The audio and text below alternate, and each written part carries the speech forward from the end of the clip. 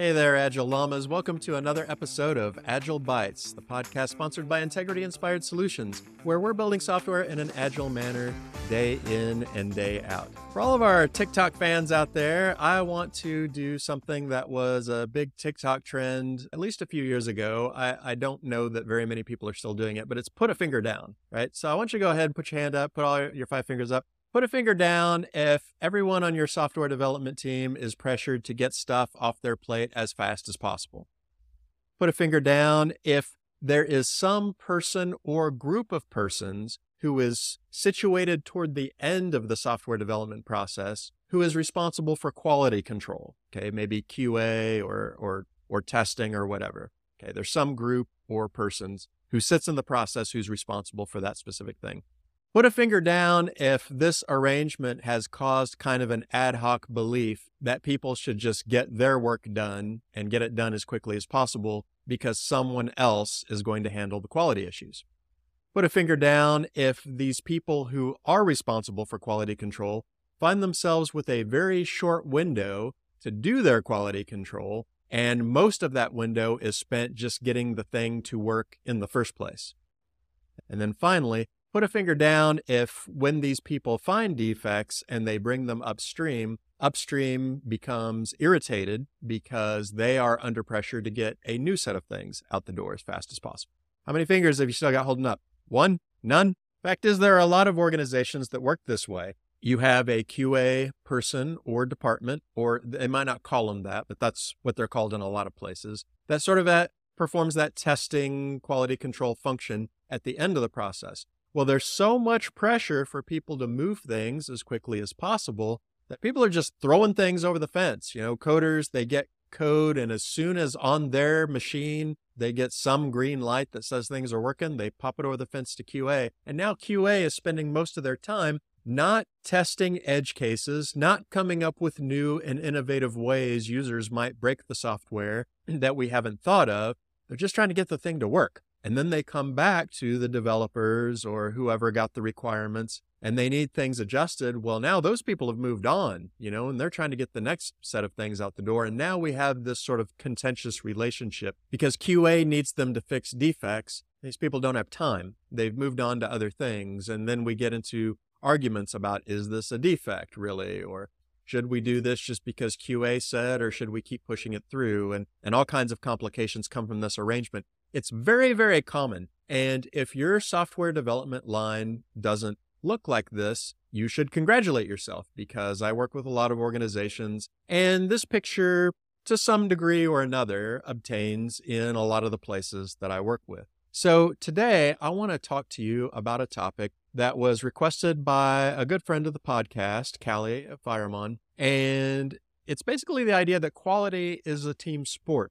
That quality is everyone's job. It is something that we bake into the beginning of the process and is something that accompanies us throughout the production cycle. It's not just something that is the responsibility of a certain person or group of people towards the end of the production cycle. So from a mindset standpoint, I think all of us would probably at least give lip service to that being true. I mean, you talk to your software developers, do you think quality is your job as well? And they would probably say yes. Do you think it's important that you are releasing a quality product? Yes, of course we do. We all say that.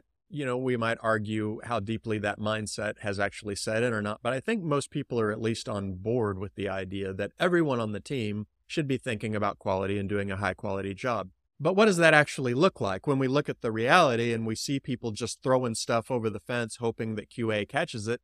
Have we really internalized this in our processes? And so I want to give you a few things to think about as you think about your software development process that can sort of help us think about baking quality in, taking care of it up front, making sure it accompanies us all the way through the process, and that everyone is participating in making sure that we deliver a quality product. So the first idea I'm going to throw out is, do you have explicit policies around when a work item is ready for the next stage of transformation? So just so I can have a default model to talk to you about, let's say that our normal development process is we've got user stories, maybe in a backlog or in a prioritized queue, And we pull those stories. They go through some level of analysis, requirements gathering, shaping, maybe some design work. Maybe business analysts are very heavily involved at this particular stage in the game. And then at some point, we stop doing that. And we say, this is now ready for a developer to start working on.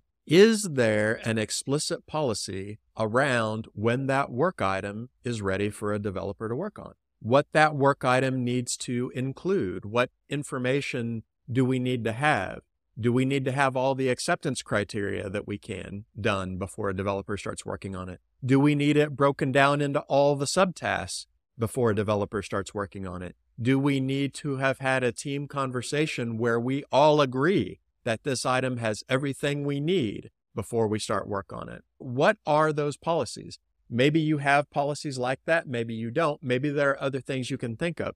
But I would argue that basically you want to have that, and you want to have that for each stage of the production process. So if we do analysis or design or something at the beginning, we need to have criteria, exit criteria, for when this is ready for the next stage of transformation. Development, the coding work. Do we have standards and criteria for what has to happen before this is ready to get to QA? Some examples of this are we need to have a certain amount of unit test coverage, or we need to have a certain amount of integration test coverage around what we've done. We should have a test around each acceptance criteria that's passing. You might have criteria like that as the exit criteria for development. How do we know that QA is done? How do we know that something is ready to deploy? The thing is, in a lot of organizations, this knowledge exists. It's just implicit. And because it's implicit, everyone kind of has slightly different ideas about what it is. And everyone has slightly different ideas about how okay it is not to do those things, because it's all implicit. No one has ever said, this is the standard. But what you want is for each of your stages of development, you want to have more or less a checklist. In order for this to be ready for development, this needs to be the case, this needs to be the case, this needs to be the case, this needs to be the case. Basically, a definition of done. So that as far as we know, this card is ready to move to the next stage. In fact, I would go so far to say that your development stage, in order to move out of that, the assumption should be, as far as we know, this is ready for production. As far as the developers know, we could put this in production today and everything would be fine. That's the state that work item needs to be in before it gets to QA, before it gets to testing. So what does that look like? What does that mean? Teams are going to look different in this. Projects are going to look different in this, but have that discussion, have those explicit policies. Think about it like this. If you hired a new business analyst, or you hired a new developer or a new tester, and it's their first day, would they be able to know right away what the expectations were for their work? Would they know right away that whatever I'm doing, these criteria have to be met in order to make this available downstream? If there's not a good way for them to know that, write it, create it. Doesn't mean you can't revise it as time goes on. Doesn't mean everyone shouldn't have a voice in it. Have at it. But everybody needs that. You need to have those explicit policies. When is this card ready to move downstream? The second idea I want to throw your way is to let the standard drive your activity as opposed to letting your activity define the standard. So this starts very early on, right? When we are using something like user stories or whatever you use for your work items, a lot of times what we define are acceptance criteria. What are the things that have to be true in order for this business capability to be said to be delivered? Well, let's define those first, right? Let's define those before we start working. Let's not build what we think this feature is and then define the acceptance criteria for it, right? That would be weird. We want to have the acceptance criteria to tell us what has to be true to deliver this capability. And as we define that up front, other pieces can start their work. So for example, let's say I'm in QA. Well, if I'm part of those initial discussions where we're defining the user stories and defining acceptance criteria, and we all walk away from the table with the same idea of what those acceptance criteria are, well, guess what I can do? I can start writing my test scripts. I can start coming up with my testing scenarios, my end-to-end testing scenarios that we're going to do because I already know what the acceptance criteria are. I don't have to wait for developers to finish their code in order for me to create these things. I can go ahead and create them because I have the standard, right? And I can begin defining the standards up front. This is one reason, amongst others, why when we are creating user stories, I like for developers and testers to be there. Their voice needs to be there, not just the users and whoever's capturing the stories, like a business analyst or something like that. I like to create that shared understanding so that when it's time to pull that card, QA has something to do right away. They have something to do in the analysis stage, right? They have something to do in the requirements gathering phase. They can begin to create those end-to-end scenarios. I usually tell people when I'm doing TDD workshops that those end-to-end scenarios, those large integration scenarios, are usually the first tests that we write. They are the last tests to pass because we define the standard up front, and then we do all the work necessary that isn't complete until all those tests are finally passing. I mentioned TDD. This is something your development team can practice. Instead of just writing code and then writing tests around the code that you wrote, write the tests first. What does perfection look like up front? You know, when I was in 4th grade, they made us memorize the capitals of all 50 states in the United States. And so we spent however long memorizing those, and then we took a test, and the test was to write out the capitals of all 50 states. But you know what the teacher didn't do? The teacher didn't hand out a blank sheet of paper and say, everyone write what you think are the capitals of all 50 states, and then I'll write the test after I see what you did. I'll write the test around the results that you produced. They did not do that. No, actually, the standard existed first. 50 states have capitals. You're going to have to know what they are. And that drove our work out for that week. And it also constrained the results that we produced at the end. Well, that's one of many helpful functions that TDD does for your code. If you define the tests up first, you know what you got to write to make the test pass. The tests define in an automated way your understanding of how the code is supposed to behave. And so let's come up with those standards first. But whatever it looks like in particular practice, you know, I don't know, some of you may do automated end-to-end testing, some of you might not, some of you may do TDD, some of you might not. The principle is the main thing that's important here, is that you create the quality standard up front, and then you drive your work around that quality standard. You don't just type out a bunch of stuff or write out a bunch of requirements and throw it over the fence, right? We want to know what perfection looks like, or what the goal looks like. Perfection's probably too strong a word. We're never going to do that. But we want to know what the goal looks like up front so that we can do all of our work to align with that standard, to align with that goal. And every piece of the process can have this, right? A business analyst can have standards for their requirements. Developers can have standards for the code that they write. They can write automated tests up front. You can write integrated end-to-end tests up front. They're not going to pass because you haven't written the stuff yet, but they give you that standard to shoot for. When you watch an archery competition, people don't just start shooting arrows and then somebody runs out there and paints a bullseye around where the arrows land. They set up the target first, and then you have to hit the target. It makes a lot of common sense, but we don't do it, right? So when you think about your team's production, this is a big way to make quality part of everyone's job in practice. I am a coder. That's the part of the life cycle I usually find myself occupying when I'm doing project work. And so I want to write my tests first, and I want my test to pass. And when I tell QA that a card is ready for them to test, as far as I'm concerned, that card is bulletproof. Okay? QA should be catching things that I did not think of. And because I've created tests around all the behaviors I need, and those are derived from the acceptance criteria that I've seen on the card, they should be catching things that nobody thought of, right? They should be spending all their time doing out-of-the-box crazy stuff. They should not be spending days just trying to get my code to even work. And so defining the standard up front, writing those tests up front, everybody participating in that process is a good way to build quality in early and to have everybody participate in it. Now, having said that, before I close with, and those are just a couple of ideas, right? There's many more things that could be said about this topic. These are just things that everyone can do relatively easily just to get you going. But I want to close by saying, don't confuse high quality with getting it right, because this is a trap that we can easily fall into. Let me give you an example. Let's say that we build a feature for a client.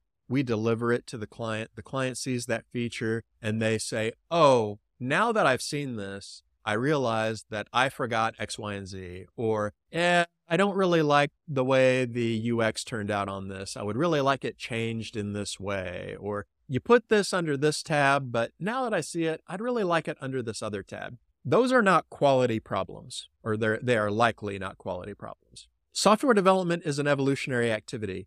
And a lot of people don't really know how to describe what they need until they see something. When we're talking about agile software development, it's usually far, far better to get something in front of someone quickly and get their feedback than to spend weeks and weeks and weeks trying to get everything perfect up front so that we won't get any feedback, right? That's sort of the older, more waterfallish, more big batch way to approach things. The fact is, we've recognized in software development that unless the domain is just super well known and just doesn't change, it's really, really difficult to get the software right up front, to do enough upfront planning that you're going to get rid of the evolutionary side of software. People are going to learn, they're going to see things, they're going to have feedback, you're going to respond to it.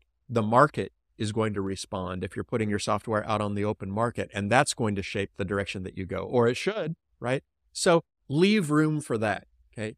Building high quality just means that whatever you produce, it's a high quality product. It doesn't mean that you built the right thing.